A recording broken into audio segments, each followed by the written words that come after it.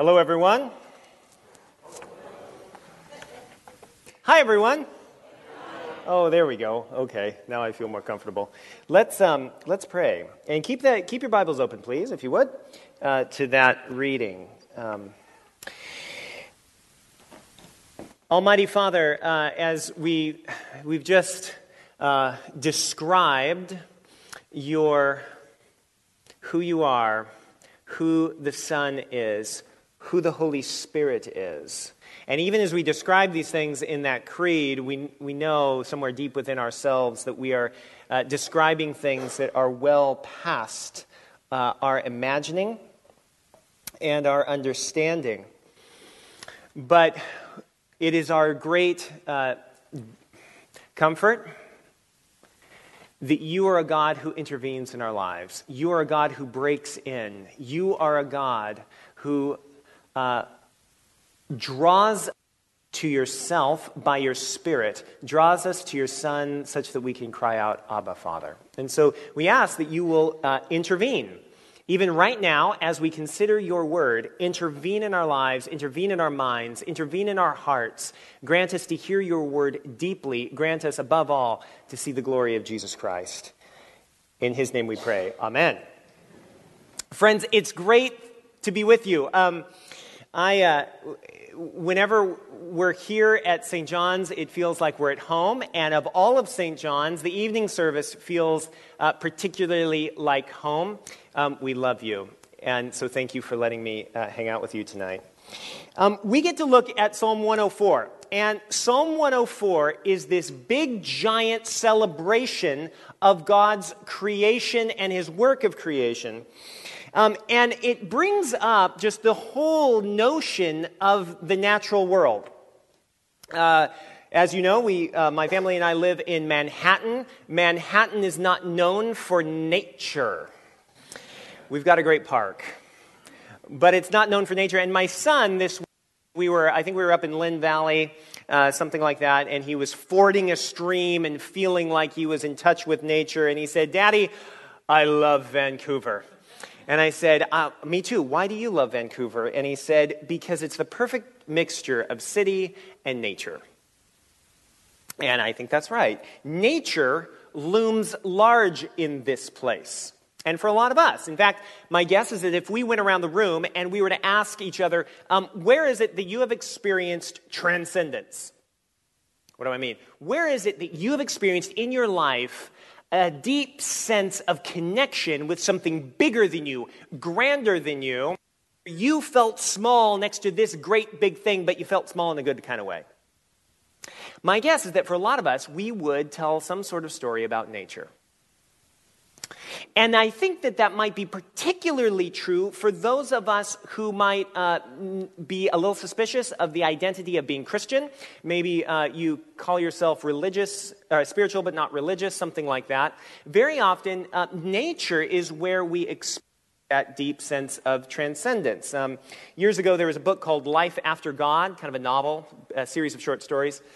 And it traces a few Vancouver young people, young adults, as they try to find meaning and purpose and transcendence without God. Kind of explicitly atheistic engagement with these ideas. And there's this wonderful moment, remarkable moment at least, where one of the main characters throws himself into this mountain river. And he's immersed in this cold, rushing water. His breath is taken away. And he feels connected to something much bigger than himself. And it's one of his first glimpses of transcendence. And for a lot of us, we can kind of identify with that to some extent. Nature can be a cathedral of transcendence for us. So some of us will identify with that. But some of us hear that, and there's something in us that gets a little suspicious. Are you in this camp? You hear that and you're like, nature is a cathedral of transcendence. That sounds hopelessly hippie or something like that. And you say, no. We're Christians. Real transcendence happens when you go deep in doctrine, you go deep in the gospel, you go deep in the scriptures, and so forth. Now, I don't know which kind of camp you lean towards, but here's why I'm saying this. Psalm 104 is going to challenge both groups in a way. To one group, the group that's kind of suspicious of the role of nature in spirituality, to those people, Psalm 104 is going to say, be careful not to underestimate God's gift of nature. Creation displays the Trinity's grace. And on the other hand, to the spiritual but not religious, who maybe exclusively find transcendence in nature, Psalm 104 is going to say, do not be too easily satisfied, because the transcendence you experience in nature is an appetizer, but there's more. All right. Look for those two things. Let's get into the text. Look at verse 1, and I want you to notice the explosion of joy that happens in verse 1. Bless the Lord, O my soul. O Lord my God, you are very great. Now, I look at that and I say, wow, this psalm is clearly very excited. Why? What's with the joy? And the psalm comes back to me and says, look at what it is that God has made, and you'll understand the joy. So look at verse 3. He says, God has laid the beams of his chambers on the waters. Verse 5, he sets the earth on its foundations so that it can never be moved. Verse 6, God clothes the earth with the sea like a robe. And here's part of the point. Psalm 104 is captivated by God because in a way, God is a good architect or sometimes a good, almost like a fashion designer. Here's what I mean. A well-designed building carries a meaning. A palace is meant to display the majesty of the queen. A well-designed house is meant to facilitate relationship. A well-designed clothing is meant to draw out the personality of the person who's wearing it. Design has meaning. And Psalm 104 says that that is true of the entire universe. The entire universe is designed by God in order to display God. Now, be careful. It's nature is not God, and God is not nature. However, behind the beauty of this natural world and behind the elegance of nature that compels us and draws us in, we find that there is not just a something, there's a someone. And a someone who has planted the beauty of this world in order to allure us to himself in love. In other words, the whole universe is a gift of God to draw us to God. How does that strike you? But then there's more. Not only is God a good designer, a good architect, God is also a good gardener. Doesn't quite use that language exactly, but what I mean is that throughout this psalm, God is attentively involved to cultivate life. Verse 10. You make springs gush forth in the valleys. They flow between the hills. They give drink to every beast of the field.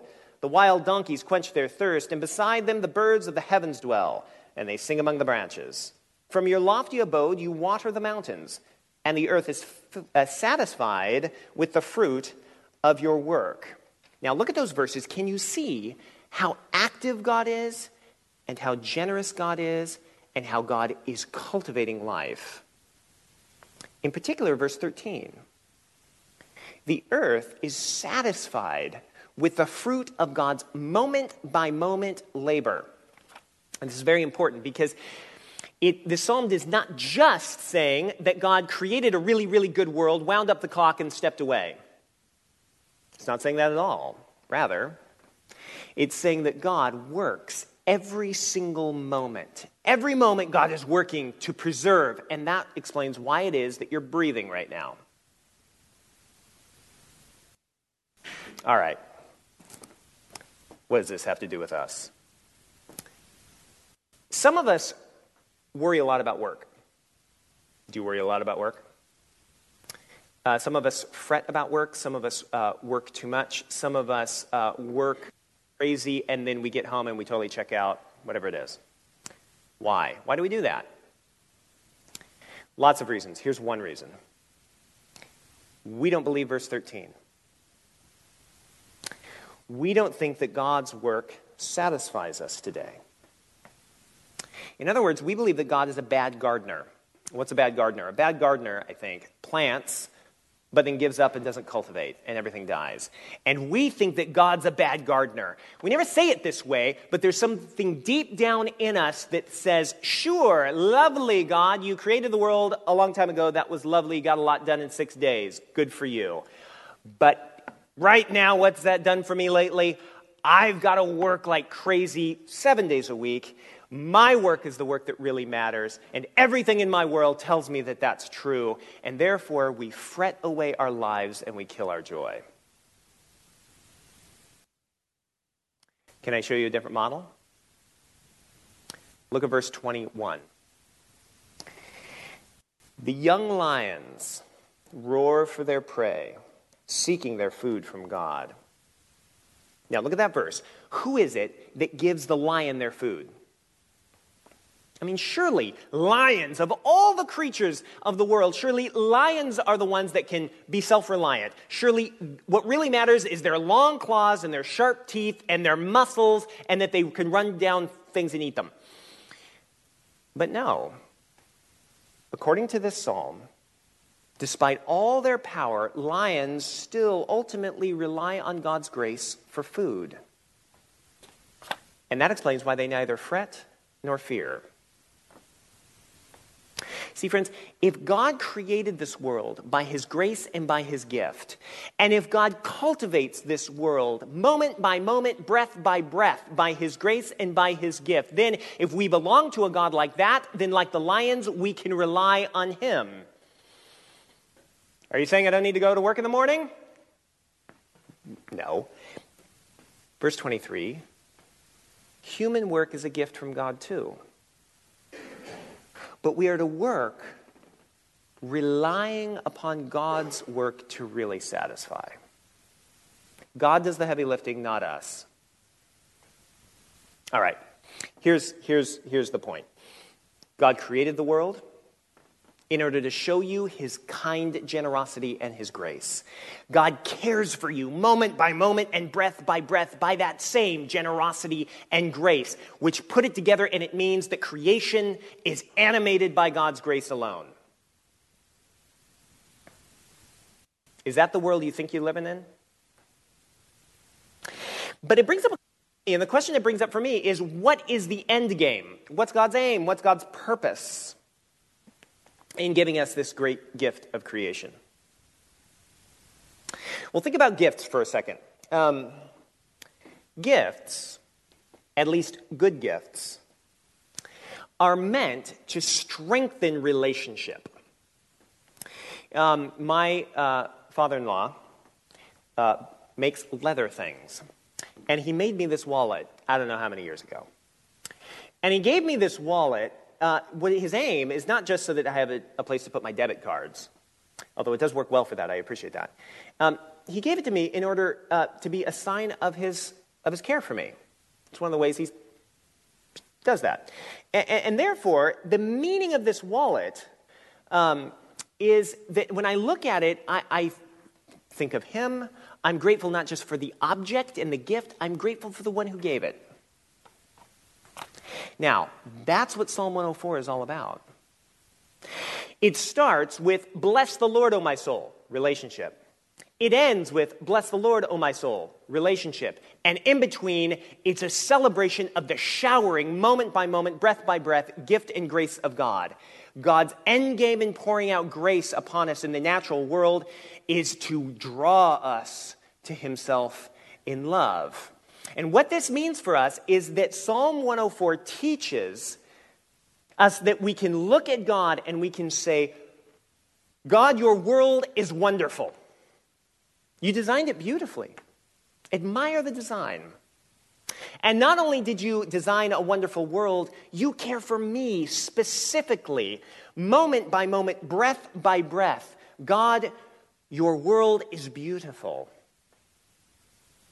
But you are more beautiful by far. And I love you.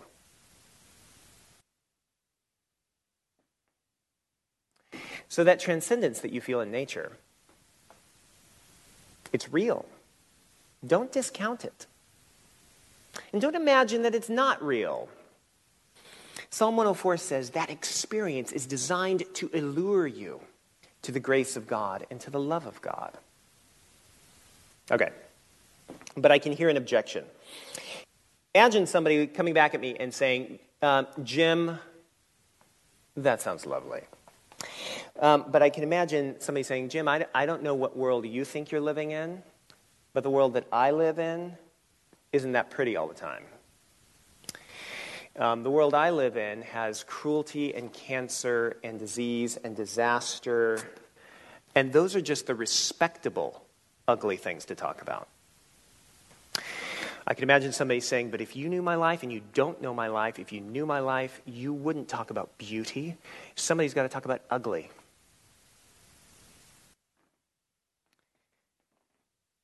And that's absolutely right.